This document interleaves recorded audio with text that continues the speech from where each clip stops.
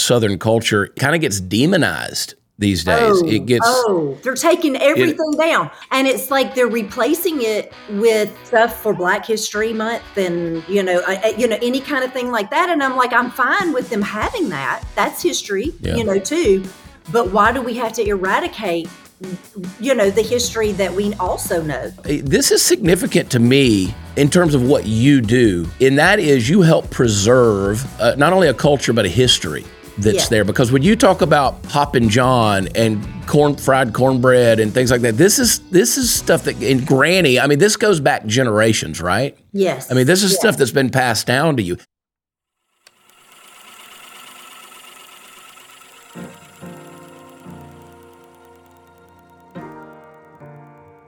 Hey guys, welcome to another episode of the Chad Prather Show. Forgive my voice. Texas allergies have settled in. I didn't know if I was getting a cold or whatever, but yeah, they settled in. And apparently you have to exercise the muscles if you're going to sing songs publicly. And I haven't done any music shows since mid-December, and we did a couple of big ones Friday and Saturday night this weekend, and I exercised that muscle.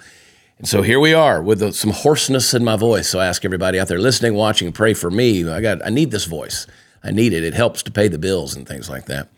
I'm excited today, man. We're gonna have a good show, and I want to remind you guys before we climb into it that we're doing the audio only podcasts that are released early Monday morning, and then again on Wednesday morning. There's no video for them, at least not yet. We'll see. I'm twisting their arm. We'll see what happens with that. But I have a lot of things I want to get off my chest, and so we're calling them To the Point, and they're only 25 minutes long. We get right into the headlines. You get my take, and you walk away. I don't know that you're more educated or wiser, but you at least are entertained a little bit by it. So check them out, the To the Point episodes. They're wherever you find the Chad Prather Show, wherever podcasts are offered. Please, while you're there, leave me a rating and review. 5 stars is what I deserve, and I want a good review. I'm going to give a good review today. You guys know I'm a book guy. I'm always recommending books. But I am a collector. Little known fact, Scheider, people don't know this. I'm a collector of cookbooks. I got a ton of them. And one of my favorite cookbook authors is a lady by the name of Stacy Lynn Harris. And she's got a new book coming out right here, Love Language of the South. I'm excited about this one. And when I talked to Stacy, I told her, I said, I think you're the reason why my weight consistently fluctuates about 15 pounds. It goes up and then it comes down. Then I read another Stacy Lynn Harris cookbook and it goes back up again. So I'm going to get on to her today. And she is my guest on the program, Stacy Lynn Harris. How are you, girl? I am so good. I am so glad to be here. Yes, this is going to be so much fun. You're one of my very favorite. We're going to have a good time. Yeah. I say the same thing about you. I love it. You and I connected, I guess it's been 5 or 6 years ago on Matt and Kendall Hagee's program over in San Antonio. One of those just kind of divine encounters when I ran into you, and your daughter was there that day. And I think you and your husband Scott have like 900 kids at this point. It's just 7, but yes, it's like 900 at times. Uh-huh. Do you ever confuse their names, like when you start yelling for one of them and you just yeah, I do. It's and then we named all of our boys H names, so it's like whatever comes out. It's just and I'll go through the list until I get it right. So my older brother Tommy. When my mother was mad at us, he became a mixture of Chad and Tommy. He became Chommy, and I became Tad. So it was a mixture, and my mother still calls me every grandchild's name. She never gets my name right. So yes, you got this new book out. I want to get into it in a minute. You've been the host of the Sporting Chef TV show. You've got, I think, 6 books now? This is your 6th cookbook that's come out? Something like that, yeah. I mean, I mean, it just depends on. I have a little preserving 101 book that it's like a handbook. So you can count that though. Well, these are substantial books. I want to get into it in a minute because our audience is going to love this, and they're gonna love you if they're not already familiar with you. But before we do that, while I've got everybody on the hook here. You mentioned your sons all have H names, and I was on the phone with one of your sons just 2 weeks ago. Tell everybody what he's doing and what it is that he's doing that's making you real nervous these days. Oh my gosh, it is so hard for moms. But he's running for U.S. Congress, and so there's a new district that opened up. They decided to add an extra district to Alabama to make it more fair, which I think is kind of unconstitutional. But we could get into that if you want to, but anyway, but that's okay because it's open. And so there's no incumbent. So a lot of people have been running for it. I think there's some people out of the race now. There's maybe 7 that have ended up, still there. They had a debate, a televised debate. It hasn't aired yet, but anyway, I went to the supposedly live event last week, and I got a migraine sitting there going, oh my gosh.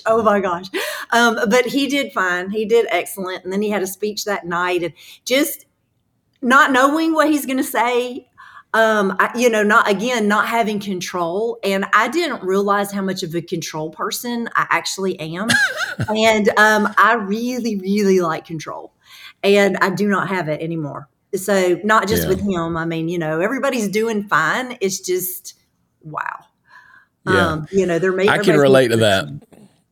I was talking to my 20-year-old daughter today via text message, and I was, every now and then I'll see one of my kids, one of their videos will pop up on one of their TikToks or something like that, and I can see it in their eyes. Something is wrong. Something's bothering them. So immediately I said, "Listen, I want you to talk to me. I'll get on a plane. I'll start driving right now." But imagine the frustration that my mother has of having to watch me do this show, and she never knows what in the world's going to come out of my mouth. I can't even imagine. I could not imagine being your mother. No, I want to meet her. I think she's my new hero. Yeah.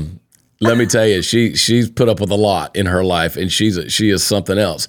Well, and your son Hampton Harris. I mean, if you're in Alabama, if you're down in that southwest district of Alabama, he's the guy. I've spent some time with him on the phone, and just trust me, guys. If you're listening to this show and you're down there in Alabama, that part of Alabama, and that's your district, it's a new district.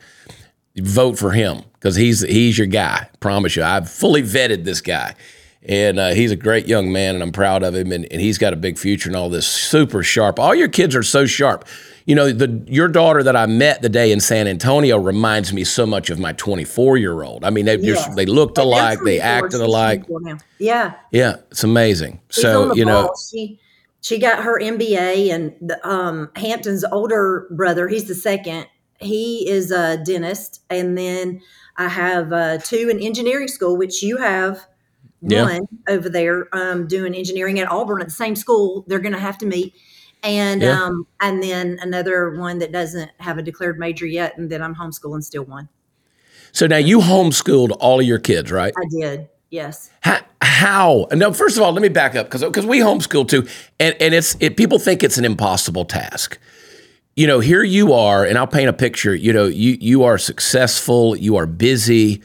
You have all of these things going on the creative side. You're gifted as a chef, and just all of these things that you've done, hosting television shows, writing, these books. And what made you and Scott make the decision to say, yeah, we're not going to do the public school route. We're just not going to go that direction?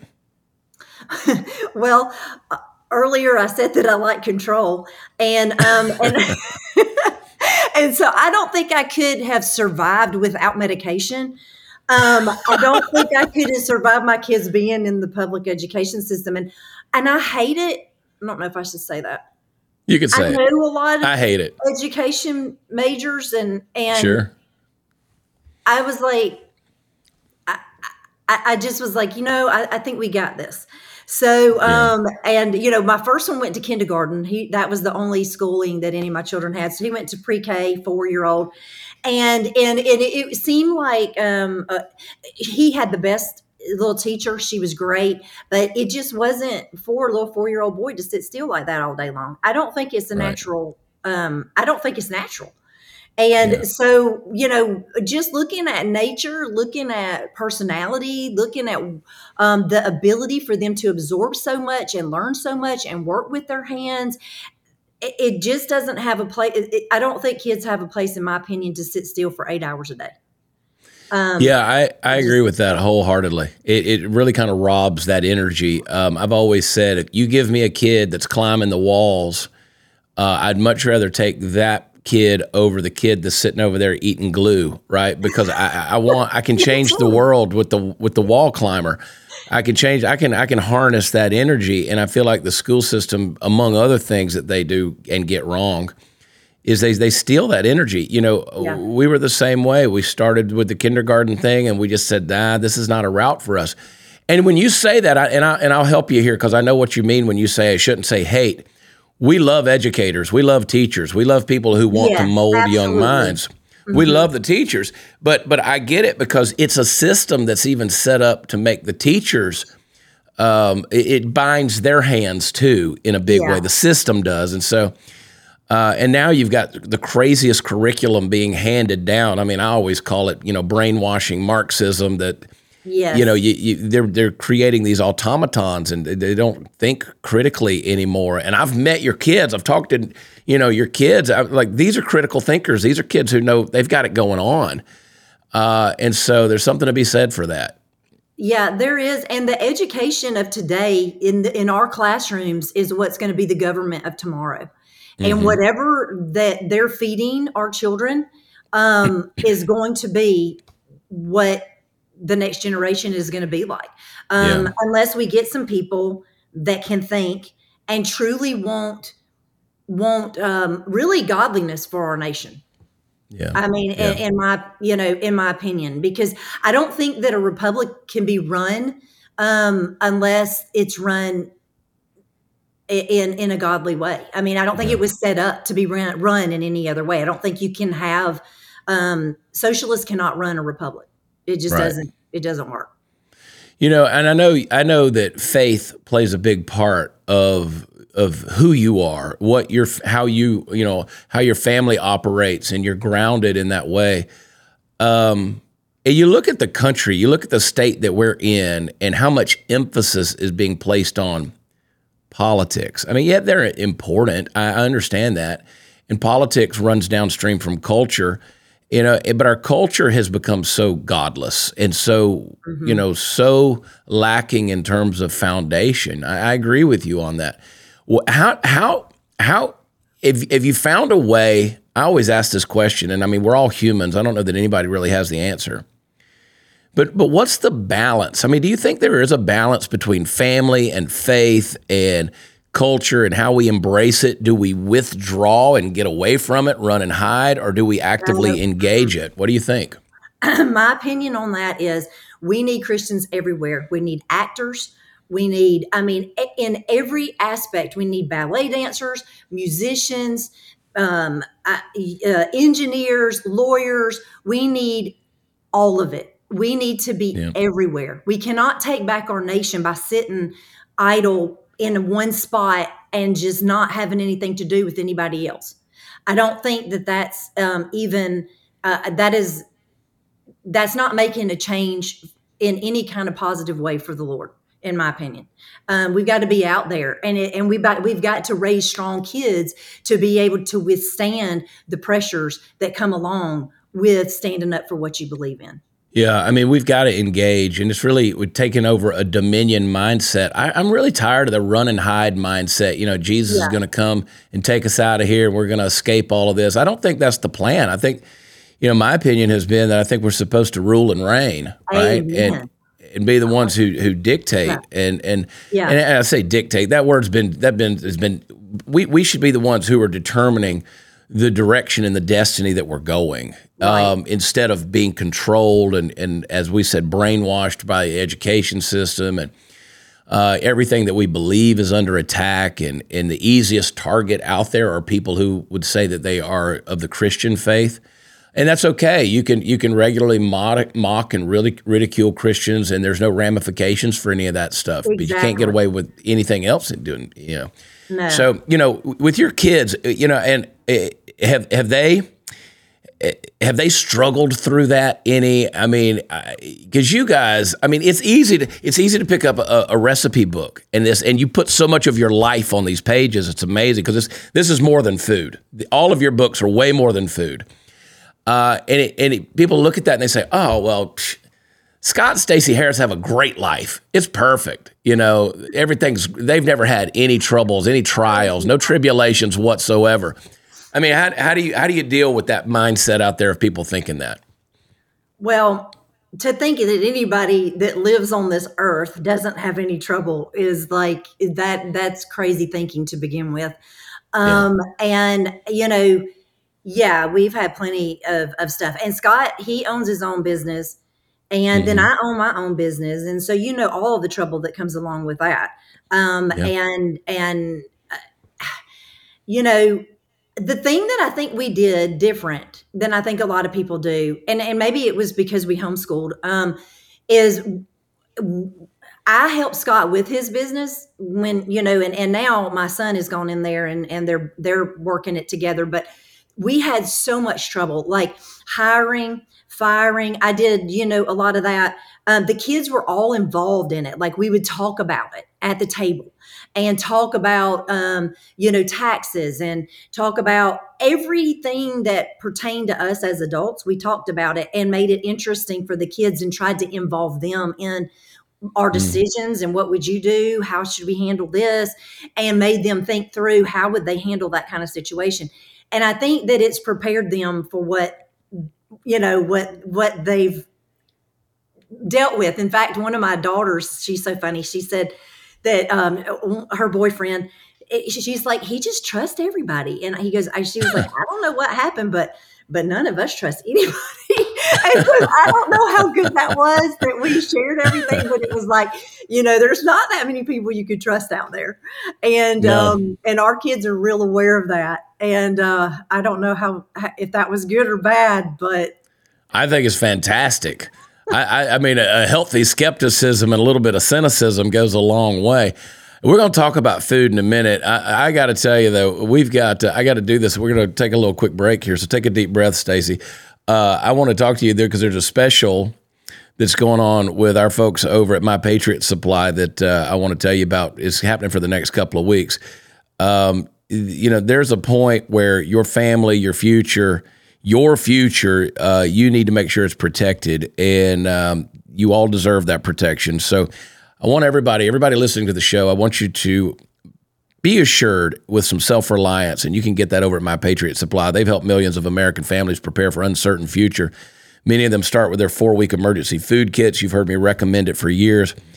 16 food and drink varieties, no food boredom in that. Let me tell you, the food is delicious, 2,000 calories a day. So when things go bad, ice storms, snowstorms, tornadoes, power outages, anything, the world goes crazy, zombie land happens, whatever, at least you can feed yourself and your family.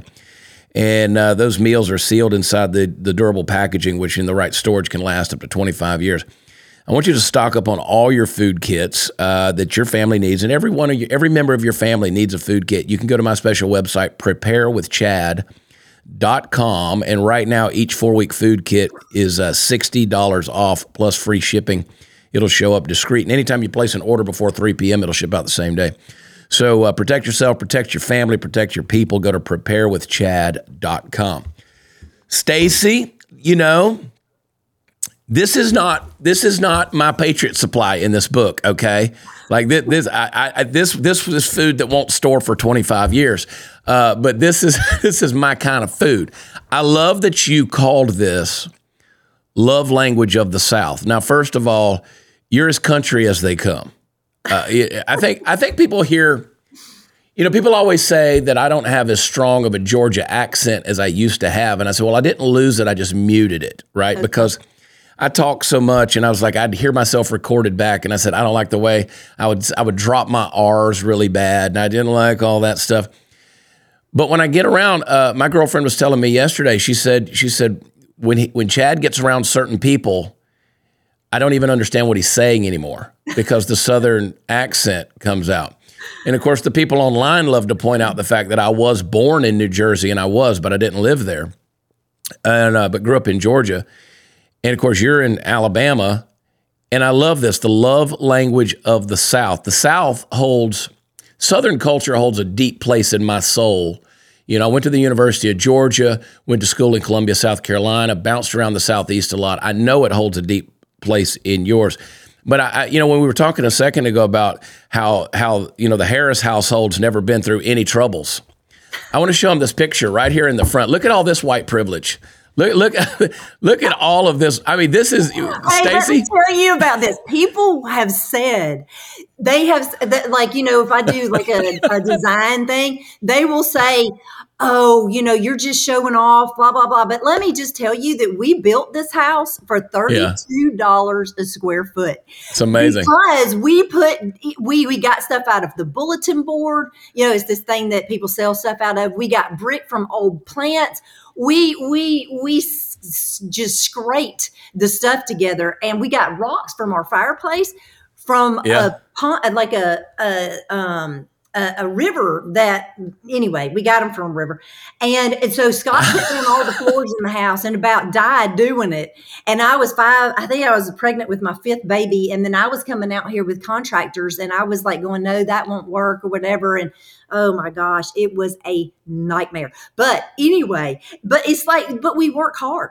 We work hard. And we like beauty. And I think that that's all part of this godly road, It's okay. I've said forever, I've tried to tell people, and I was looking at my phone because I looked up your Instagram. I love your Instagram. I love following you on Facebook. Thank you. Because you post the most gorgeous pictures. And with all due respect to Scott, you're part of those gorgeous pictures. And you spruce up. Every now and then he shows up. I get it. You like him. The kids are beautiful, but you post, and everybody needs to follow Stacy Lynn at Stacy Lynn. And Lynn has one N, for those of you who are keeping count. Stacy Lynn Harris, at Stacy Lynn Harris on Instagram.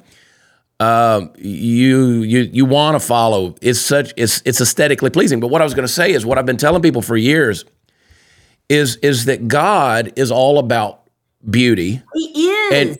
And beauty is all about balance. Yep. Balanced things are beautiful things. And so, and for a person with OCD like me, trust me, that's specifically very, very true. I need things to be in balance or I get really frustrated.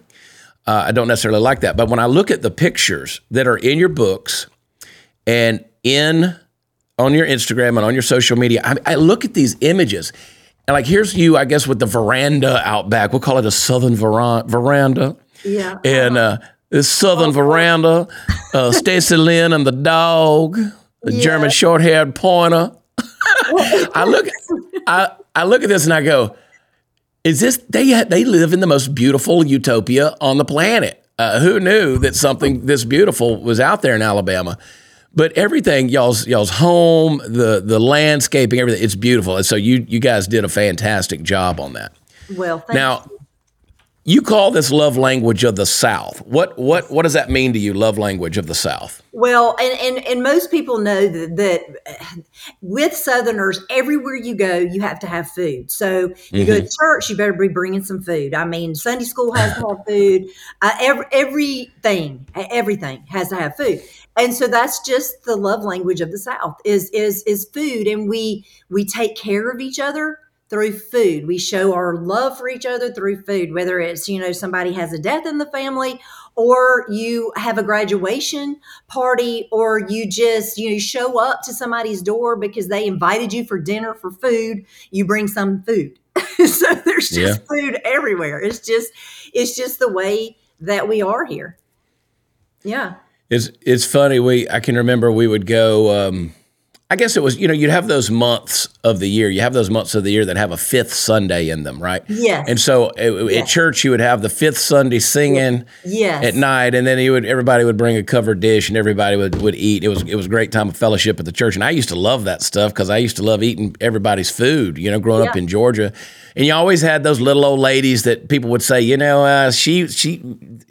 always had the ladies you knew maybe didn't cook the stuff so good, or maybe it wasn't the cleanest house coming out of that, and we always told on them. Said, well, okay, she we know that's whose potato salad that is over there. So you might want to skip. Yeah, you might want to skip around that a little bit. And I'm being mean, but I loved that because food was the way to your soul. Anybody that knows me well, anybody that travels with me, the guys in the band with me, my crew, the people who know me well, they know certain things. Like, for instance, I have a very strong passion about grits. I love grits. Me too. Me too. They're so good. My guitar player, Steve Helms, he said, growing up, did y'all eat grits like every day? Because you love them. And I said, no, I didn't. I said, but I'm always on this search. I have this little diner about a mile from my house that I finally found some really good grits that I don't make. Now, if I'm making them, we're good. We're good if I'm making them. Yes.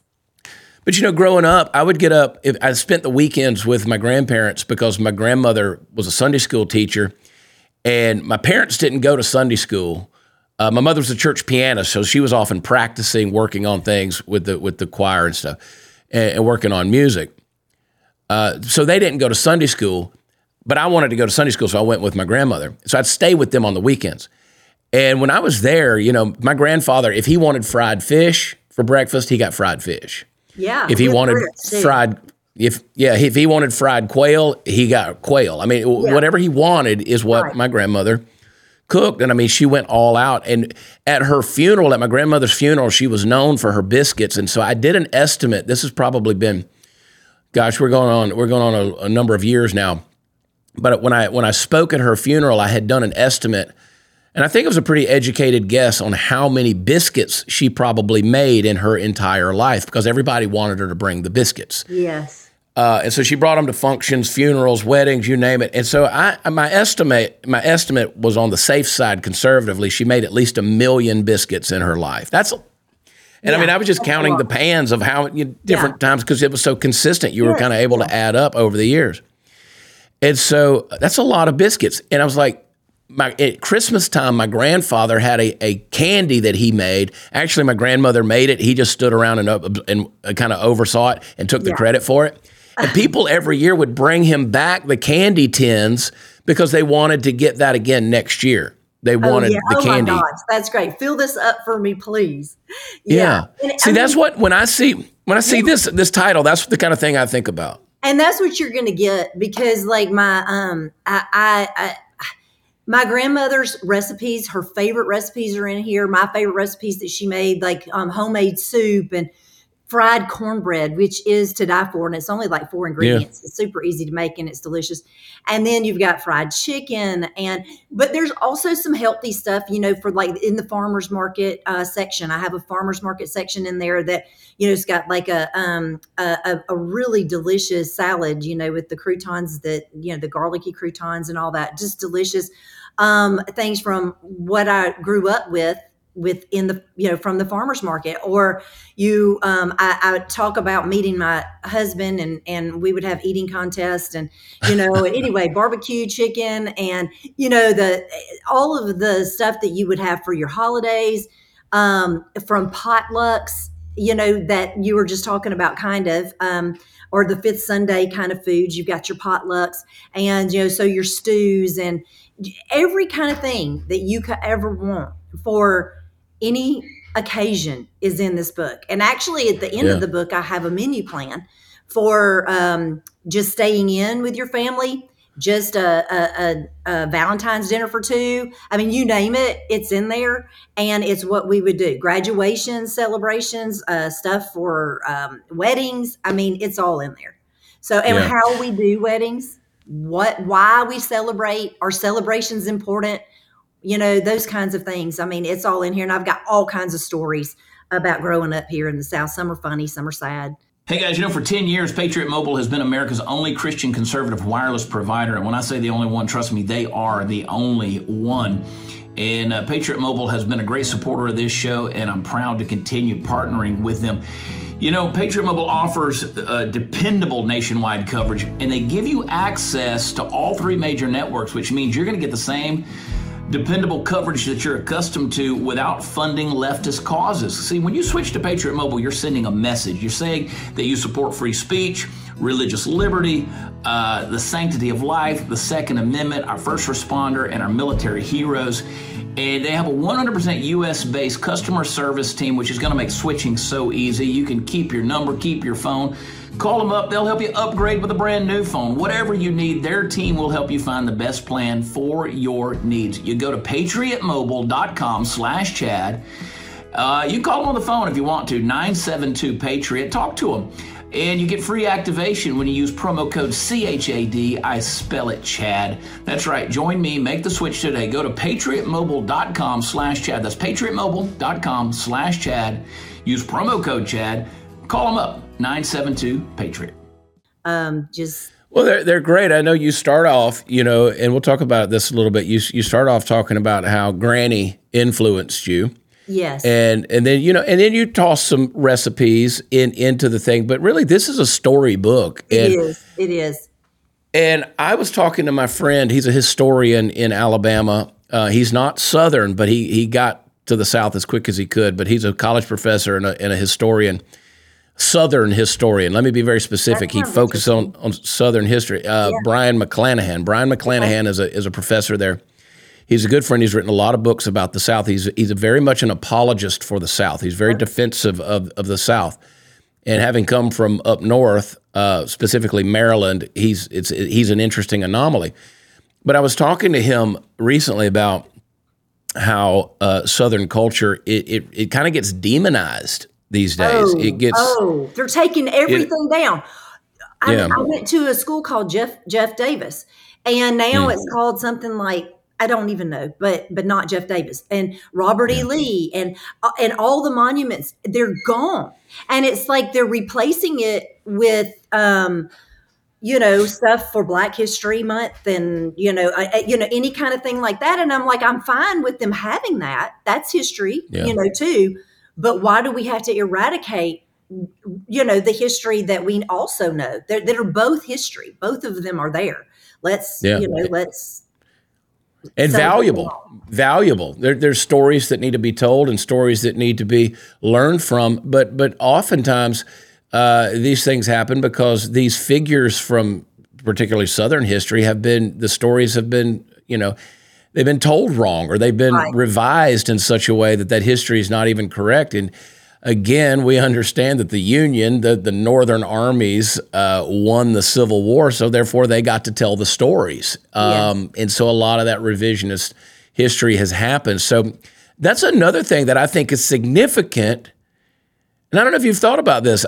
You probably have. This is significant to me in terms of what you do, and that is you help preserve not only a culture but a history that's there. Because when you talk about Hoppin' John and fried cornbread and things like that, this is stuff that in Granny, I mean, this goes back generations, right? Yes. I mean, this is stuff that's been passed down to you. How did you, well, I don't know, the simplest terms is, how'd you start cooking?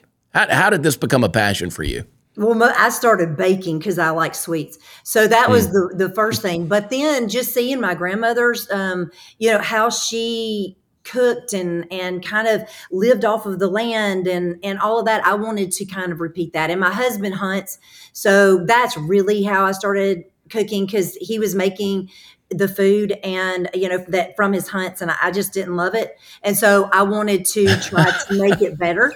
And so I started learning how to make it. And I pretty much for a month, I just cooked wild game, pretty much venison, because I had to figure out how to make this, because he was going to hunt. I mean, it was like that. Yeah. So that's kind of what started all of that. And then as time went on, we had gardens, and then I learned more from my grandmother. And, before she died, I kind of had her recipes down.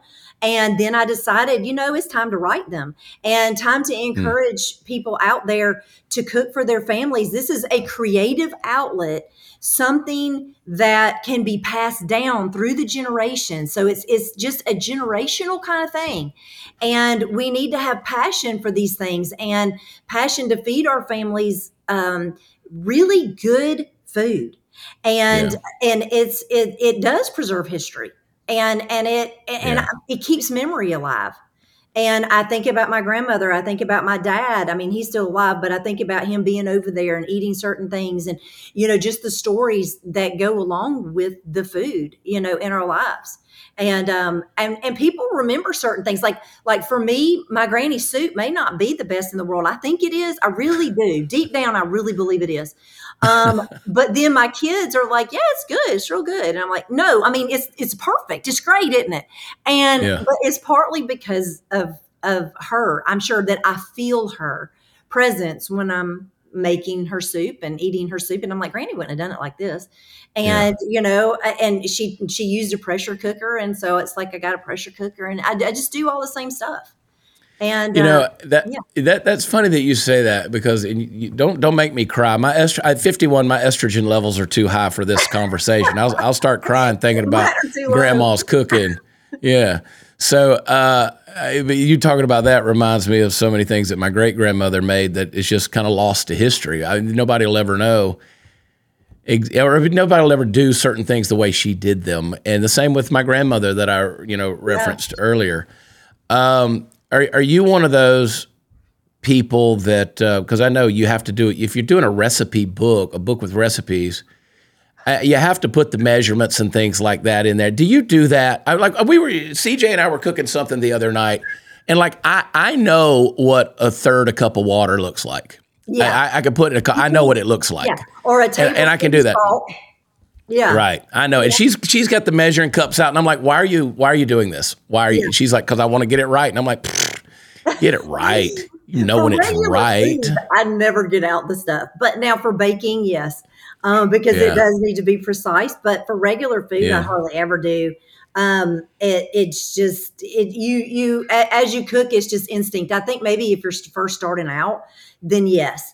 And people want the measurements, and they're like, where are the measurements? Where are my instructions? I mean, they really want it. So I give it to them, but it's kind of becomes instinctual. And to me, when I'm doing videos, I want people to see what I'm doing, and I want them to feel it and not necessarily have to get out measuring tools, because who's going to have time for that? You come home from work and I'm going to get all of the measuring tools out and get all of the right equipment and wash about 100 different dishes. And so nobody is actually going to do that. And I'm here wanting to encourage people to do it. So if I'm going to encourage that, I need to teach them how to do it without looking at a book, even though I want you to read my book. And and that's part of why I tell the stories and everything. And I want you to have some kind of idea about the recipe and the measurements. But then I want you to go in there and I want you to make your version of that. Yeah. I love that. And I'll tell you, every time I get a book and I look at one of yours, you don't know this about me, but I won a chili cook-off in Scottsboro, Alabama, two years in a row out of 48 entries. 2 years in a row up in Scottsboro, Alabama. I won 2 years in a row. I don't have any ribbons or trophies, but I won, and I still think I make a pretty good chili. So the first thing I do when I get this book is I look in the index and I say, okay, is there a chili in here? And you have one. I do. And I noticed that I want to say it's on page 171 if I remember right. Let's see how good my memory is. Oh gosh. It's on 172. It's on 173. That's where your son gets all of the mathematical. You have it. Don't know about that. Yeah. I got a memory, but I don't know about that. But I'm telling you, just to prove the point, I know where the chili is. I could find the chili. Yeah. Yeah, I noticed that you in a reference back to Scott hunting, you put venison in this. I did. And Theodore Roosevelt would not eat it without venison. Say that again. Who wouldn't? Theodore Roosevelt. Oh, is that right? Mm-hmm. No kidding. He had to have venison in his chili. I like that guy. Now, these are fighting words I'm about to say. Beans? Not between me. In Texas, they don't want the beans. I want the beans. Yeah. I believe in beans. I'm pro bean. Me too. But I'm also pro lots and lots of meat. So I'm also pro that. So I have 6 pounds of meat, I think, in that recipe. I'm not really sure. Yeah, there's I'm going to tell folks this. You got 3 pounds of ground beef. Okay. You have 3 pounds of, that's a lot of meat.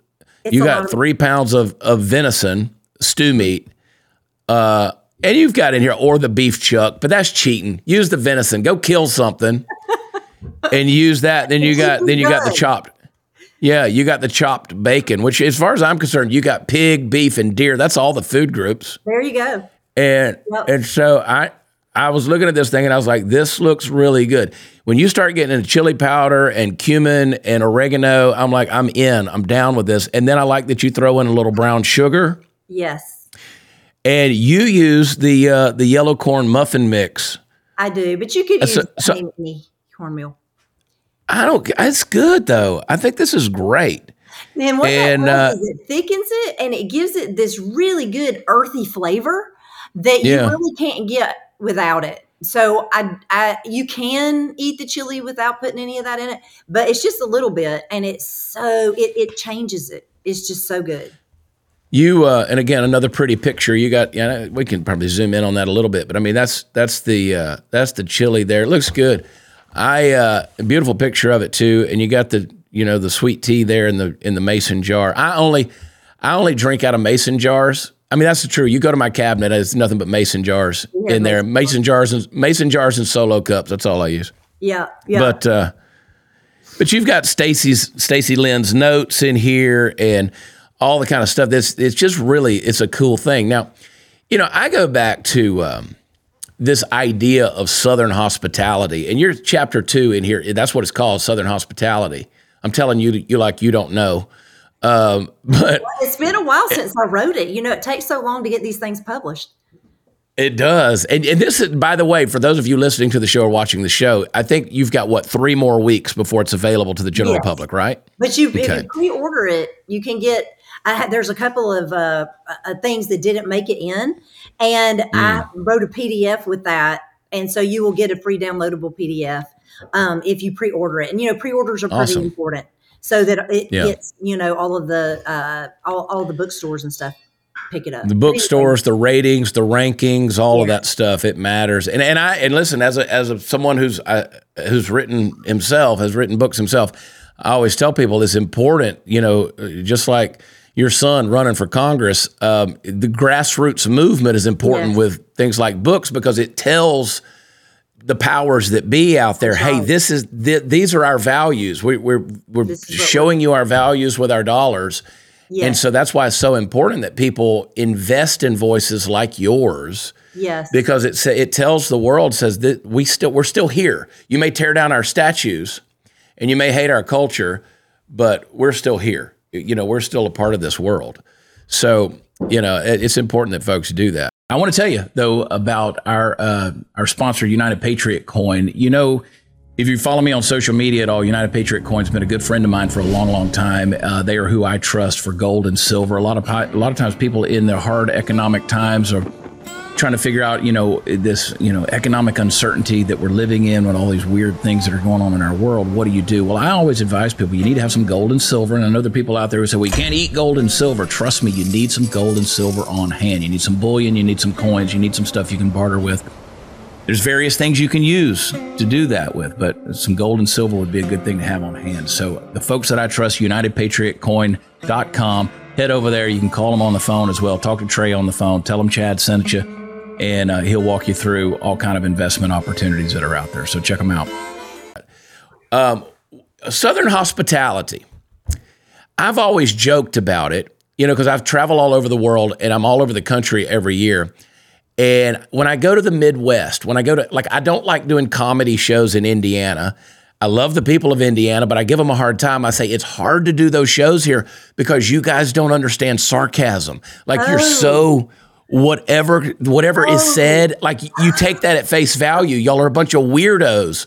And then, and then you go up to the Northeast. They don't understand what's coming out of my mouth.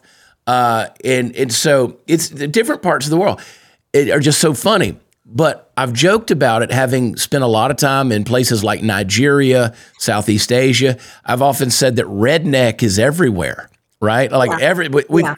Everybody's got their version of redneck, that duct tape culture, right?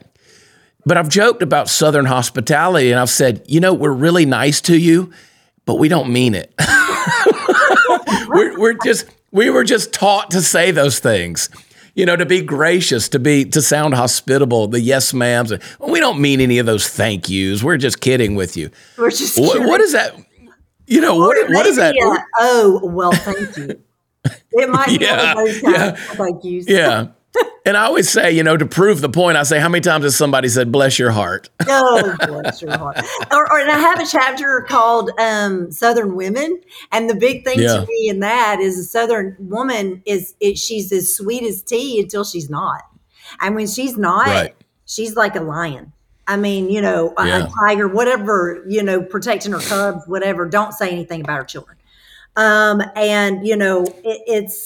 It's a different world out there. But the thing that I do in this book with the Southern hospitality, to me, it isn't entertaining. People talk about it being entertaining, and you invite people over and you have there's a lot of people that do that.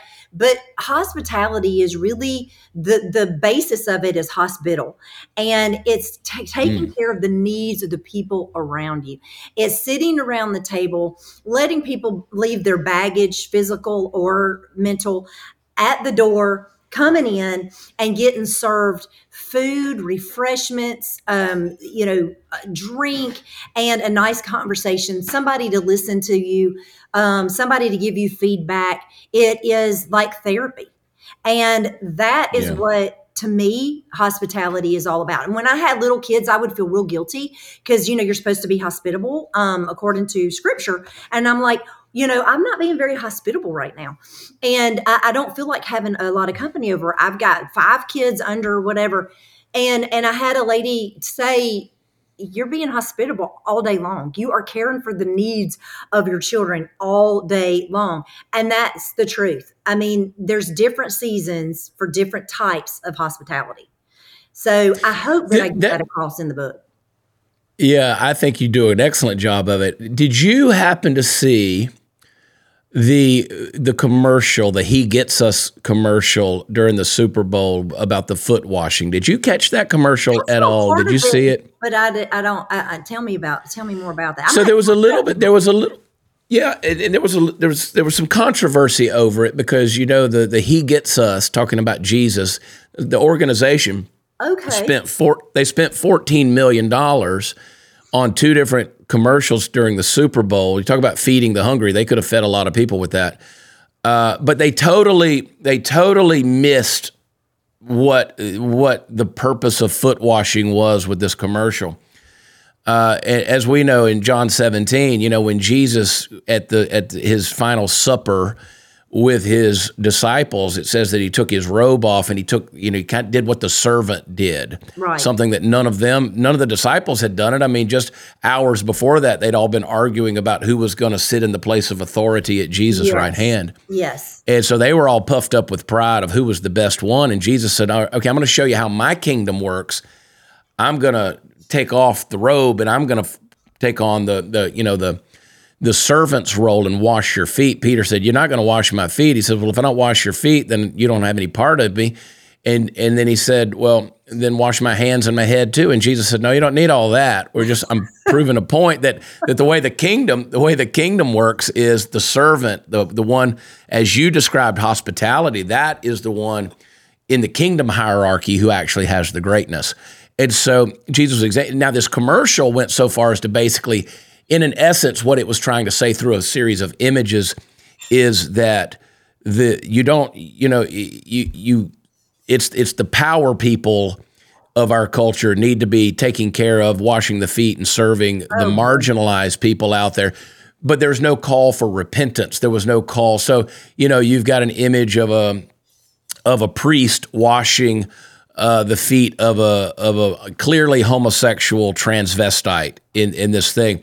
And so in essence, it was saying, Jesus understands you how you are, but he doesn't expect you to change. Okay. So that was the controversy around the commercial. And so, but you talk about that's why I bring it up, because the foot washing and just the servant mentality in the kingdom of God is something that I think is what we mean when we talk about hospitality and service, and that's kind of largely lost. Everybody wants to, the thing that I think is beautiful about what you do, Stacy Lynn, is you remind us that these things that we should value, that they're not dead yet. They're still there. We live in a DoorDash generation, Yes. a microwave generation. Yes. Everything is for instant gratification, fast food. Where's the love in that, right? There's not. I don't want to. I know that if I go through a McDonald's drive-through, the person handed me the sack outside of that window, they did not prepare that with love. Yes. They didn't put thought into that. They just slapped some form of meat on a bun and squirted some Thousand Island dressing on it and threw another bun on top of it, and that was it. So what you did here is you definitely got that across, and you said, and it says you got the Southerners' arsenal in here. Yes. Which is, as you said, it's an array of resources available for certain purposes. You said the Southern pantry, refrigerator, and freezer are always full of resources: sweet tea, icebox cookies, cakes, casseroles, ready for the purpose of, at the top of a hat, gracious hospitality. The Southern arsenal is consistently evaluated, improved upon, and truly central to the Southern home. Man, that's a lost thing, huh? I mean, that people don't really think about that anymore, do they? And it's not really all that difficult to do. And you will have people at some point stop by. And, not that you have to have something for them, because you don't, but it is always nice to be able to go get out of the freezer some chocolate chip cookies and slice and bake, and put them, and you could just do the slice and bake. I mean, that's still fine, but these are really special because they have pretzels in them and Heath Bar. But anyway, but you put them on to your, the sheet pan in 10 minutes. You've got what you need, and you always have tea. That's just a thing. So, so that's always there. But just to be able to be kind of a little prepared, and my dad was a Marine, so, they're always prepared, but, and you just do that. But I think within that area, I talk about also, which is kind of a funny story, but the side door friends. And I personally, at our home, I like my front door. My side door is always a mess. I have trash. Like, I put if it's raining, I'll put my trash bag outside, just right outside the door. There's no telling what people are going to find when they come to my side door. And inevitably they drive around back to get to my side door. And I'm thinking, but I've started to realize those people feel like that they are my side door friends, and that I should be very thankful and happy that they're seeing my trash and all my ugliness, and that they still love me anyway. And that's just part of being genuine. And that is what I'm trying to do in this book, is be genuine, but give people really great stuff. So I love it. Yeah. I love it. And there's two things that reminds me of. There's two symbols. If you're reading scripture, there's two places where God really interacted with his people. One was on a mountain, and another was around a table. Both were places of sort of covenant making. And the idea of sitting with your family now at a table, we don't do that anymore, do we? I mean, I know people that don't have a single table in their house. And I know that life is busy, but man, isn't it great to sit around the table with people? Yeah. Yeah. People don't. I mean, just to be able to look at them face to face and.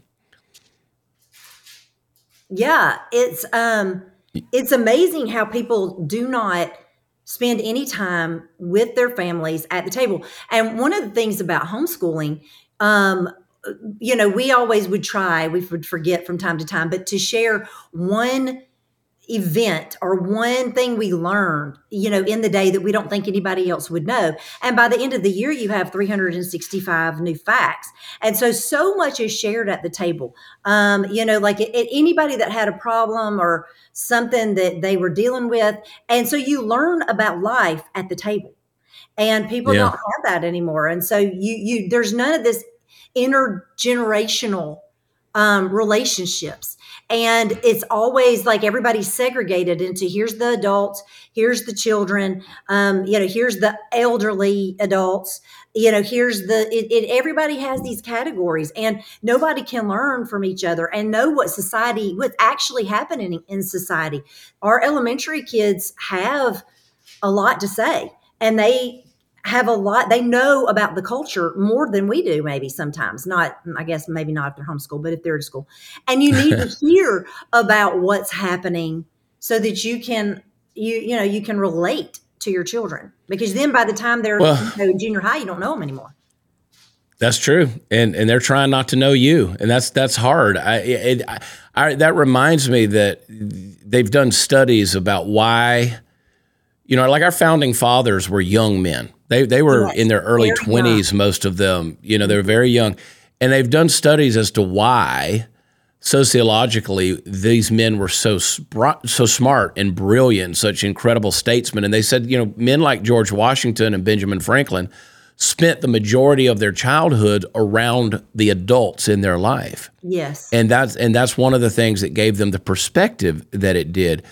And when you sit around that table, now we got the kiddie table over here. And, and I get it, adults need their time too. I'm not saying that, but that ability to sit there face to face and interact, that's one of the things that the ancient Jews used to do, is when the family was going to make a decision, they would get the input from the entire family, and they would always start with the youngest child first to get their opinion.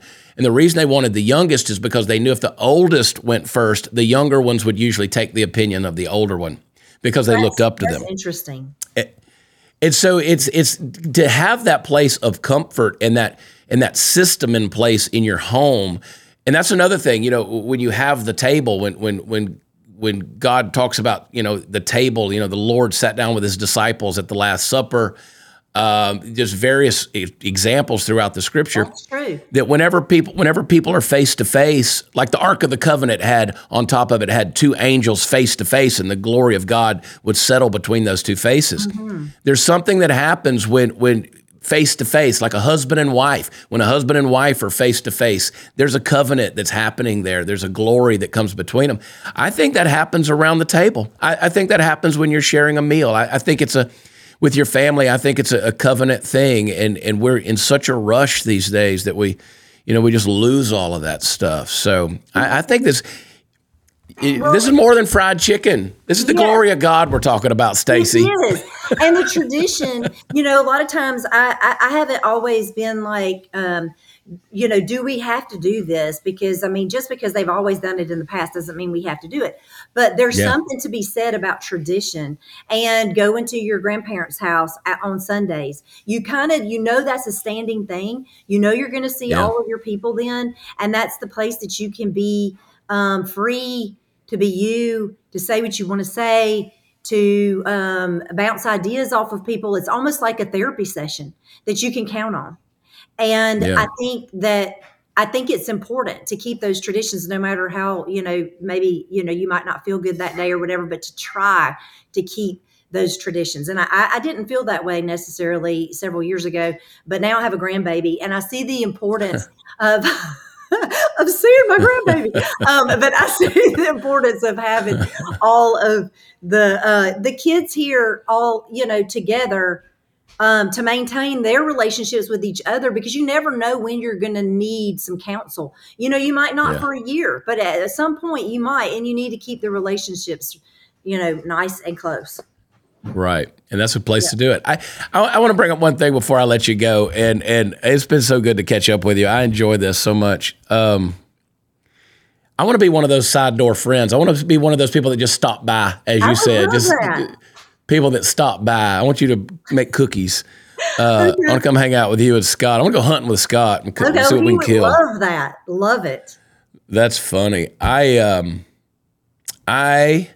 love it. And somebody asked me the other day, I guess it's been about a week ago, somebody walked up to me and they said, "Are you familiar with a thing called Alabama white sauce?" Yes. And I said, "Boy, stop." I said, "What? Am I familiar with it?" I said, it's a religion. It's in the book. And you got it in here. And I'm anxious to try this Alabama white sauce. I've never tried to make it myself. It's so easy. You're going to love it. I just knew other people who had it, so I always went with that. But I've never, it's page 189. I looked in the index. I cheated on that one. I couldn't remember that one. I thought I had it dog-eared. Yeah, and oh my gosh, getting that picture. Oh, it was the hottest July day. It was July the 31st because it was my daughter's birthday. It was so hot. And Scott helped me to get those pictures. And I had the whole family, my daughter-in-law, she was out there making, making stuff. And we did the lane cake that day. We did the watermelon tea that day. And so Yeah. that was some kind of day. But we smoked those ribs. Or is that the Yeah. This was the chicken. You did the smoked chicken. It looks delicious. Smoked chicken. I've always said that a chicken is just a rat with a good reputation because they're such nasty creatures. But I love chicken. I mean, I grew up with chickens. I used to clean chickens. I used to work at a chicken place. I love chickens. Why you know what you know. I know about chickens. And so I make a pretty good chicken myself in different ways. The very first recipe in this book is fried chicken, which I'll confess I'm good at certain ways of doing chicken. I am not great at fried chicken. I just have never been good at it. So I'm going to need you to teach me. Yeah. I'm going to have to try it. Yeah. And there's some really great cakes in there, all of the great Southern cakes and a carrot cake. There's a lane cake. And the very last chapter is banana pudding, something to fight about in the South. And it's a big problem. Yeah. Do you like meringue? I have to ask you this. Do you like meringue or do you like whipped cream? For your I like meringue. I like meringue better than whipped cream. I'm not opposed to either one of them, but I'm not a huge whipped cream person. If somebody whips the cream, I don't like the Cool Whip stuff. I don't care for that. You know what I'm saying? There's a big difference, I think, in that. Yes. So, which do you prefer? Well, my husband and I disagree on this greatly, and he thinks I'm completely wrong. But I like the whipped cream. He's a big meringue person, and so we have it's about half and half. We've had very long discussions at the table about this. So, and why one would be better than the other. And we're big on this, our critique. We are food critics for sure. So I had and that's a beautiful banana pudding. It really is. That is too pretty to eat. I had an English teacher in high school who used to tell a joke about meringue. She said, how is my left hand like a lemon pie? She said, because it has meringue on it. So instead of my ring, it was a good Southern, got meringue on it. I tried it one time to get rid of my accent. And you're doing how you've done, and it was not a pretty sight. I tried it for one day, and I was talking slow and ridiculous, trying to change my accent. I'm like, I can't do this. This is it. No. This is me. This is what you get. Don't you ever try to change it. It is ingrained in your DNA, and it is lovely. Don't you ever try to change it.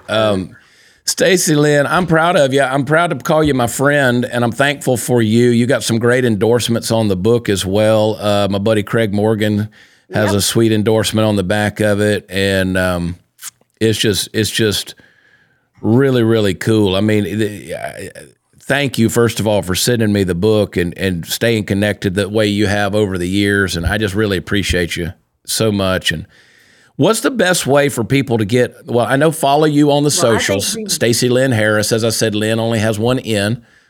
Yeah, follow Stacy Lynn Harris on all the socials and get the book. It's going to come out. You can pre-order it now. It is Love Language of the South. And I don't know how you guys stay so skinny. I really don't. I gained 6 pounds looking at this book, just reading through it. So a celebration of the food and the hospitality and the stories of my Southern home. I appreciate you. Stacy Lynn Harris. Thank you, girl. I love you so much. Give my love to Scott, all the kids, and praying for you every day. Thank you so much for coming on the show. Great. Thanks for having me on. Awesome. Thank you.